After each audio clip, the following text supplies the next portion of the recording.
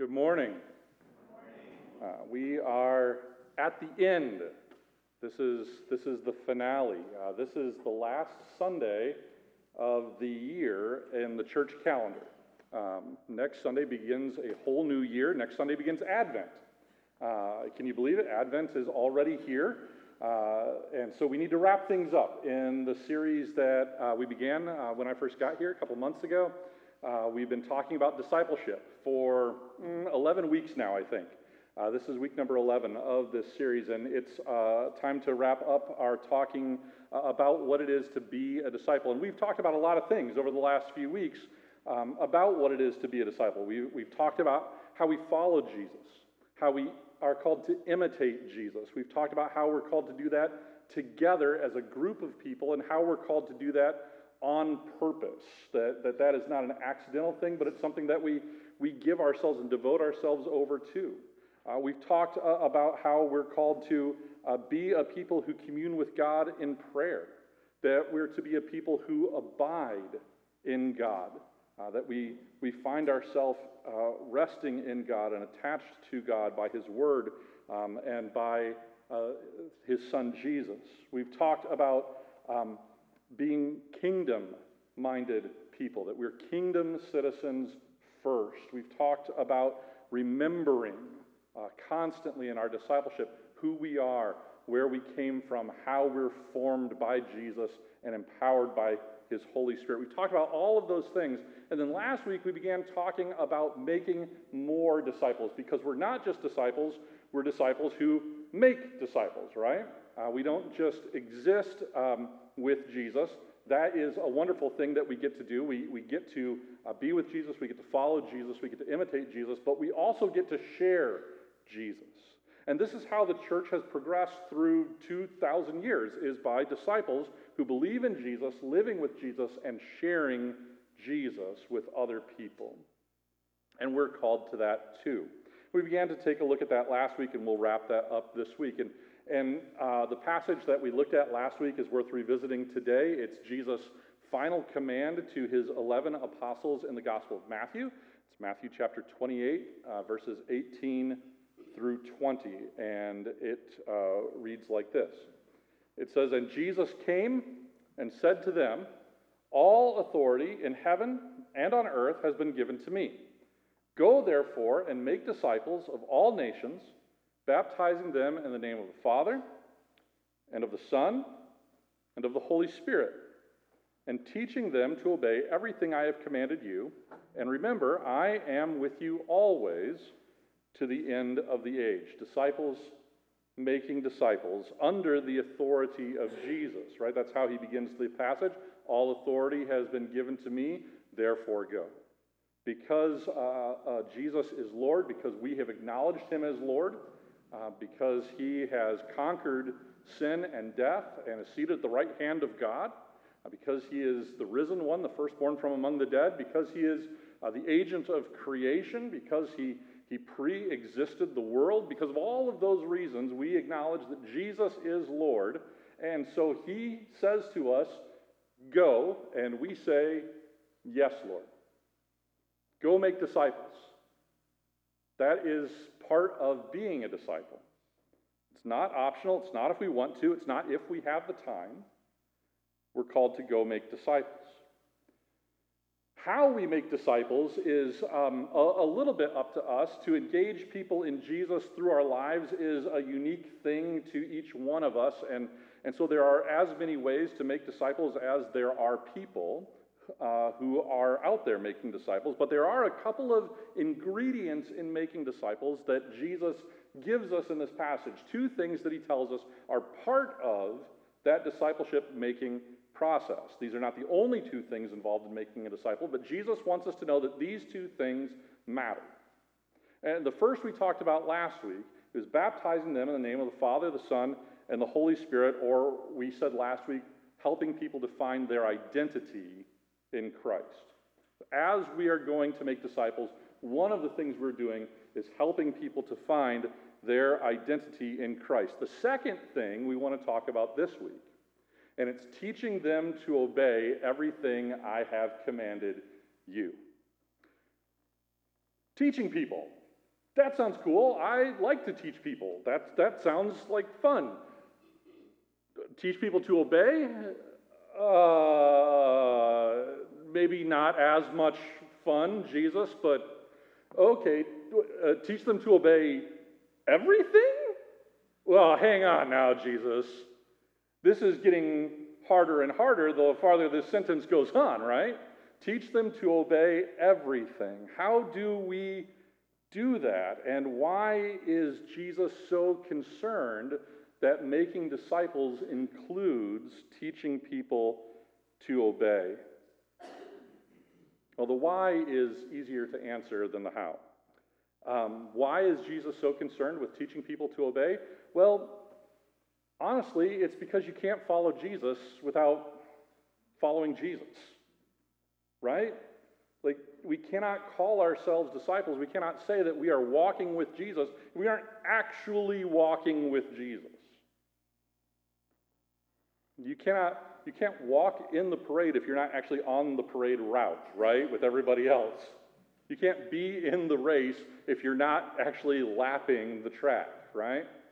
You cannot call yourself a disciple if you're not actually following Jesus.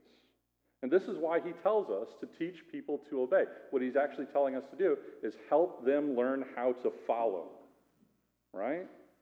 Help them learn the steps. Help them learn how to walk. We have committed ourselves to following Jesus, right? We're learning from him. We're mimicking him. We want to know what he knows so that we can do what he does, to be as much like Jesus as possible, right, Marty? And so we want other people to do that too, and that's just not going to happen by accident. People don't just wake up in the morning and go, I'm going to be like Jesus today. It happens intentionally. I have to be taught. Well, I had to be taught. Several somebodies, multiple somebodies invested in my life to teach me along the way. My parents, my grandparents, my Sunday school teachers, my ministers, my professors, my friends, my mentors. I had a huge amount of people that taught me little by little throughout my life to be more like Jesus and to walk closer with Jesus. And people are still doing that. It's an ongoing, lifelong thing to learn to become like Jesus. And it's also a lifelong, ongoing thing to teach other people to become like Jesus. We can't follow Jesus without actually following Jesus. And so we are called to teach people to obey everything that he has commanded. I got to pause right here for a second because on the very first week of this series, I said these words: following Jesus is not the same as following commands. And that's still true. I still believe that. Following Jesus is not the same as following commands. I meant that. I still mean that. But obedience to Jesus is a part of following Jesus. Following Jesus and following commands are not the same thing, but you cannot follow Jesus without obedience. It is a crucial part of what it means to walk with Jesus throughout our lives. And we cannot claim to follow Jesus and just do whatever we want and say that that's following Jesus. Jesus has a very, very particular kind of life that he has called his followers to, right? And he's commanded us to walk in his way and to teach other people to walk in his way as well. And so obedience is a part of following Jesus and a part of making disciples, teaching people to obey. That obedience is born out of our identity in Christ. There's a reason, I think, that Jesus gives us these two pieces of his command in the order that he does. Go and make disciples of all nations, baptizing them and teaching them to obey. I think he gives us those two things in that particular order on purpose. And I've met a lot of people who think it's the other way around. I've met a lot of people throughout my life and in my ministry who think that they have to be good, that is, follow the commands of Jesus to some degree of perfection in their minds in order to identify with Jesus, in order to be saved, in order to be baptized, in order to call themselves a Christian. That makes me very, very sad every time I hear that. That's backwards. We don't make ourselves good enough to identify with Jesus. We identify with Jesus, and then we learn how to follow. Right? It happens in a particular order for a particular reason, because obedience is born out of a relationship. It's born out of this identity that we have. Baptism brings us into relationship with Jesus, helps us to form our identity in Jesus. And out of that, we begin to learn to obey. We don't obey if we don't have relationship. There are people in our lives that we have had to obey from time to time. Parents, teachers, coaches, others. And often we do that out of some form of relationship. And if you've had bad or broken relationships with those people, you know how difficult it is to obey without relationship. But when we have a relationship with Jesus Christ, when we have identified ourselves with Him, when we understand the depth of His love for us, His care for us, His passion for us, and His saving grace and mercy for us, when we begin to form our identity around those things, then we naturally fall into a place where we understand, oh, the things that He's calling me to do are the things that move me deeper into relationship with Him. They move me closer to God. They move me closer to being who I was created to be, to living out God's image in my life. Now I have a desire and reason to obey. We don't call people to obey just because they have to obey. We call people to obey because obedience is born out of identity. Jesus believes that obedience to His commands is born out of a relationship with Him. I want to show you what He says in John chapter 14. In John chapter 14, verses 18 through 23, Jesus is speaking again to His disciples, and this is just before His death. He says this. He says, I will not leave you orphaned. I am coming to you. Relationship language. In a little while, the world will no longer see me, but you will see me. Relationship language. Because I live, you also will live. Relationship language, right?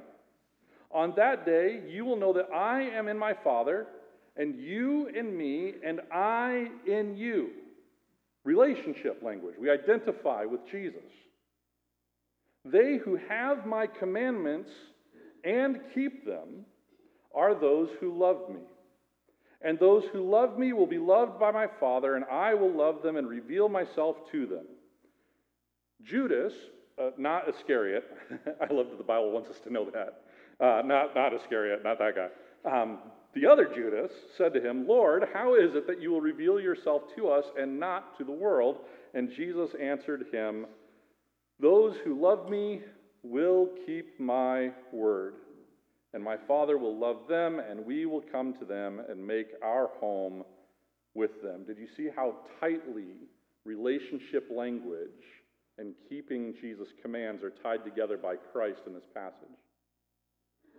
They almost cannot be separated from each other. If you are in relationship with Jesus, you will keep His word. You will obey His commands. And those who obey His commands and keep His word, they have a deepening relationship with Jesus and with His Father. These two things are tied together intrinsically and intimately. They cannot be separated. You cannot say, I have a deep and abiding relationship with Jesus and not hold to His word and His commands. Likewise, you can't hold to His words and commands without it affecting your relationship with Him and deepening that in some way. We keep Jesus' commands because we recognize His love for us and as an act of love back toward Him. This is why, by the way, that we do not and cannot expect those who aren't Christians, who aren't Jesus followers, to behave as if they were. We cannot force Christian behavior on people who do not have a relationship with Jesus. It doesn't work. You can't force that. You can't legislate that. You can't bully that. You can't shame people into that. It only happens in relationship born out of a new identity. And so if you want to teach people to obey everything that Jesus has commanded, if you want to make disciples in this way, it begins with helping people identify with Jesus Christ, because this obedience is born out of relationship. You cannot force that, but you can model it. You can demonstrate it. Obedience has to be modeled. So Jesus says, teach them to obey everything I have commanded you, and you might as well put the word model where the word teach is there. You might as well hear Jesus say to us, you have to model what this looks like for other people.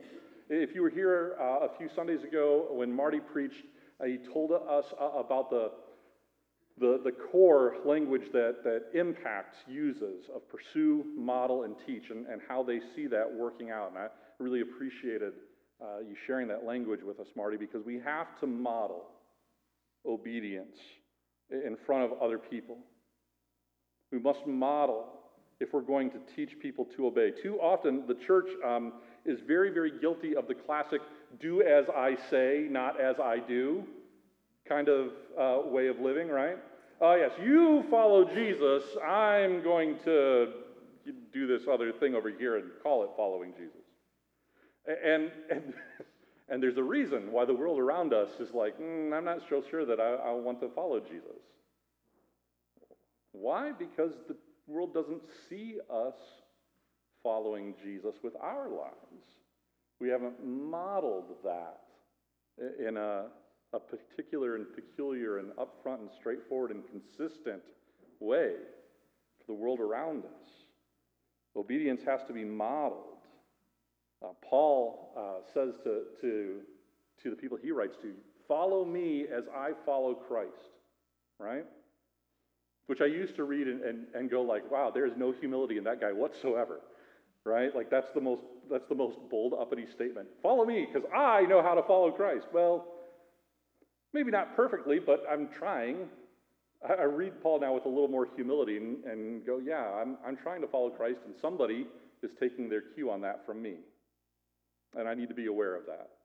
Listen, I don't know if you know this, but there is always somebody watching you to see how you live, to see how you handle life, to see what you do, and to see what you do as a Jesus follower. You are always somebody's example. Somebody is trying to get closer to Christ by watching what you do and imitating that. Isn't that a scary thought? Like, even as I said that to myself, I'm like, oh, because I know the things that I do, right? And I'm like, oh, you're not going to get closer to Christ doing that. But we need to keep that in our minds, right? We need to know this. We need to let this sink down into our hearts and our souls and go, yeah, someone is trying to get closer to Christ by following what I do, by mimicking me. Wow, that's a heavy responsibility, right? I need to take that seriously. I need to model to the best of my ability, and I'm going to get it wrong, and you're going to get it wrong, and we're going to get it wrong, but to the best of our ability, we need to model what it looks like to follow Christ. Maybe the person watching you is your children or your little siblings or the people that you work with, the people you go to school with, your students, whatever it is. Somebody is watching. Somebody is always watching how you follow Christ to try to learn how to follow Christ. And Jesus understands this. That's why he says, teach them to obey everything I have commanded you. Isn't that a weird turn of phrase? Teach them to obey everything I've commanded you. Right? If I were going to write that sentence, it would be teach them to obey everything I have commanded them. Right? That agrees. Teach them to obey everything I've commanded them. But no, it's teach them to obey everything I've commanded you. Jesus understands and wants us to understand that we are the model for other people to learn how to follow Jesus. You cannot teach somebody what you do not know. You cannot help somebody to walk where you have not walked. You cannot help somebody to live in a way that you are not living. Can't be done. And so we need to live out Jesus' commands ourselves, including and primarily that greatest command of Jesus, to love the Lord your God with all of your heart, soul, mind, and strength, and to love your neighbor as yourself. And really, this is the goal, and this is the heart, I think, of what Jesus is telling his apostles and telling us at the end of Matthew, to teach people to obey everything I've commanded you will include and ultimately center teaching them love, to teach people to love in the way that Jesus does. Obedience leads us toward a life centered on love. We already saw that in John. In John 14, Jesus used that language of love to talk about relationship and obedience. Let's go back to John again, real quick, this time to chapter 15, next chapter over. Part of this Marty shared with us a couple of weeks ago, but I want to read a little farther. John chapter 15, verses 9 through 12. Jesus speaks again in the garden on his last night and says this, "As the Father has loved me, so I have loved you. Abide in my love. If you keep my commandments, you will abide in my love, just as I have kept my Father's commandments and abide in his love. I have said these things to you so that my joy may be in you and that your joy may be complete. And this is my commandment, that you love one another as I have loved you." I love this, and I'm blown away every time I read it.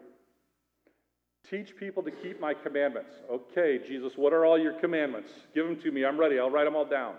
Okay, you ready? Here it is. Here are my commandments. Love people. Yes, and what else? No, that's all. That's the commandment right there. Love people. Love people as I have loved you. That's of all of the things Jesus could have said in this moment in the Garden of Gethsemane, right before his crucifixion, as he has his disciples' whole attention, as he tells them, I'm leaving, I'm going away, you won't see me for a while, I'm going to die, but don't worry, you can remain with me if you love me and keep my commandments. And they're like, great, tell us how to do that, tell us what the commandments are. Love. Just love. Love is his command. The Apostle Paul knows this and sums it up for us this way in the book of Romans. In Romans 13, verses 9 and 10, Paul writes this, the commandments, you shall not commit adultery, you shall not murder, you shall not steal, you shall not covet, and any other commandment. Paul doesn't even bother to read them all. It's just, and all of the other ones. And any other commandment are summed up in this word. Love your neighbor as yourself. Love does no wrong to a neighbor. Therefore, love is the fulfilling of the law.